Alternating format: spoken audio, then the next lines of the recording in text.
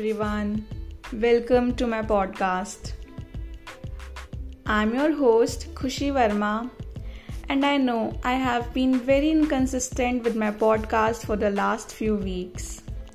So I apologize for that.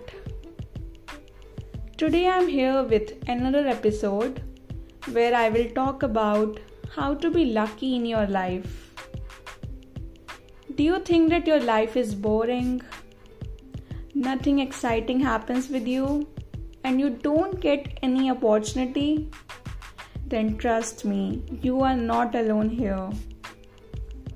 We all go through struggles in life to achieve big things.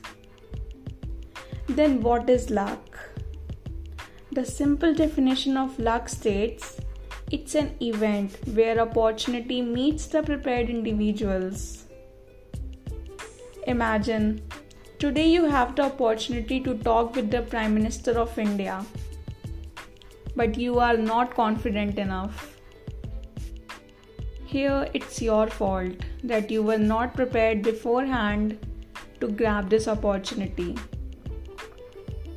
There are so many opportunities that we let go of in our life.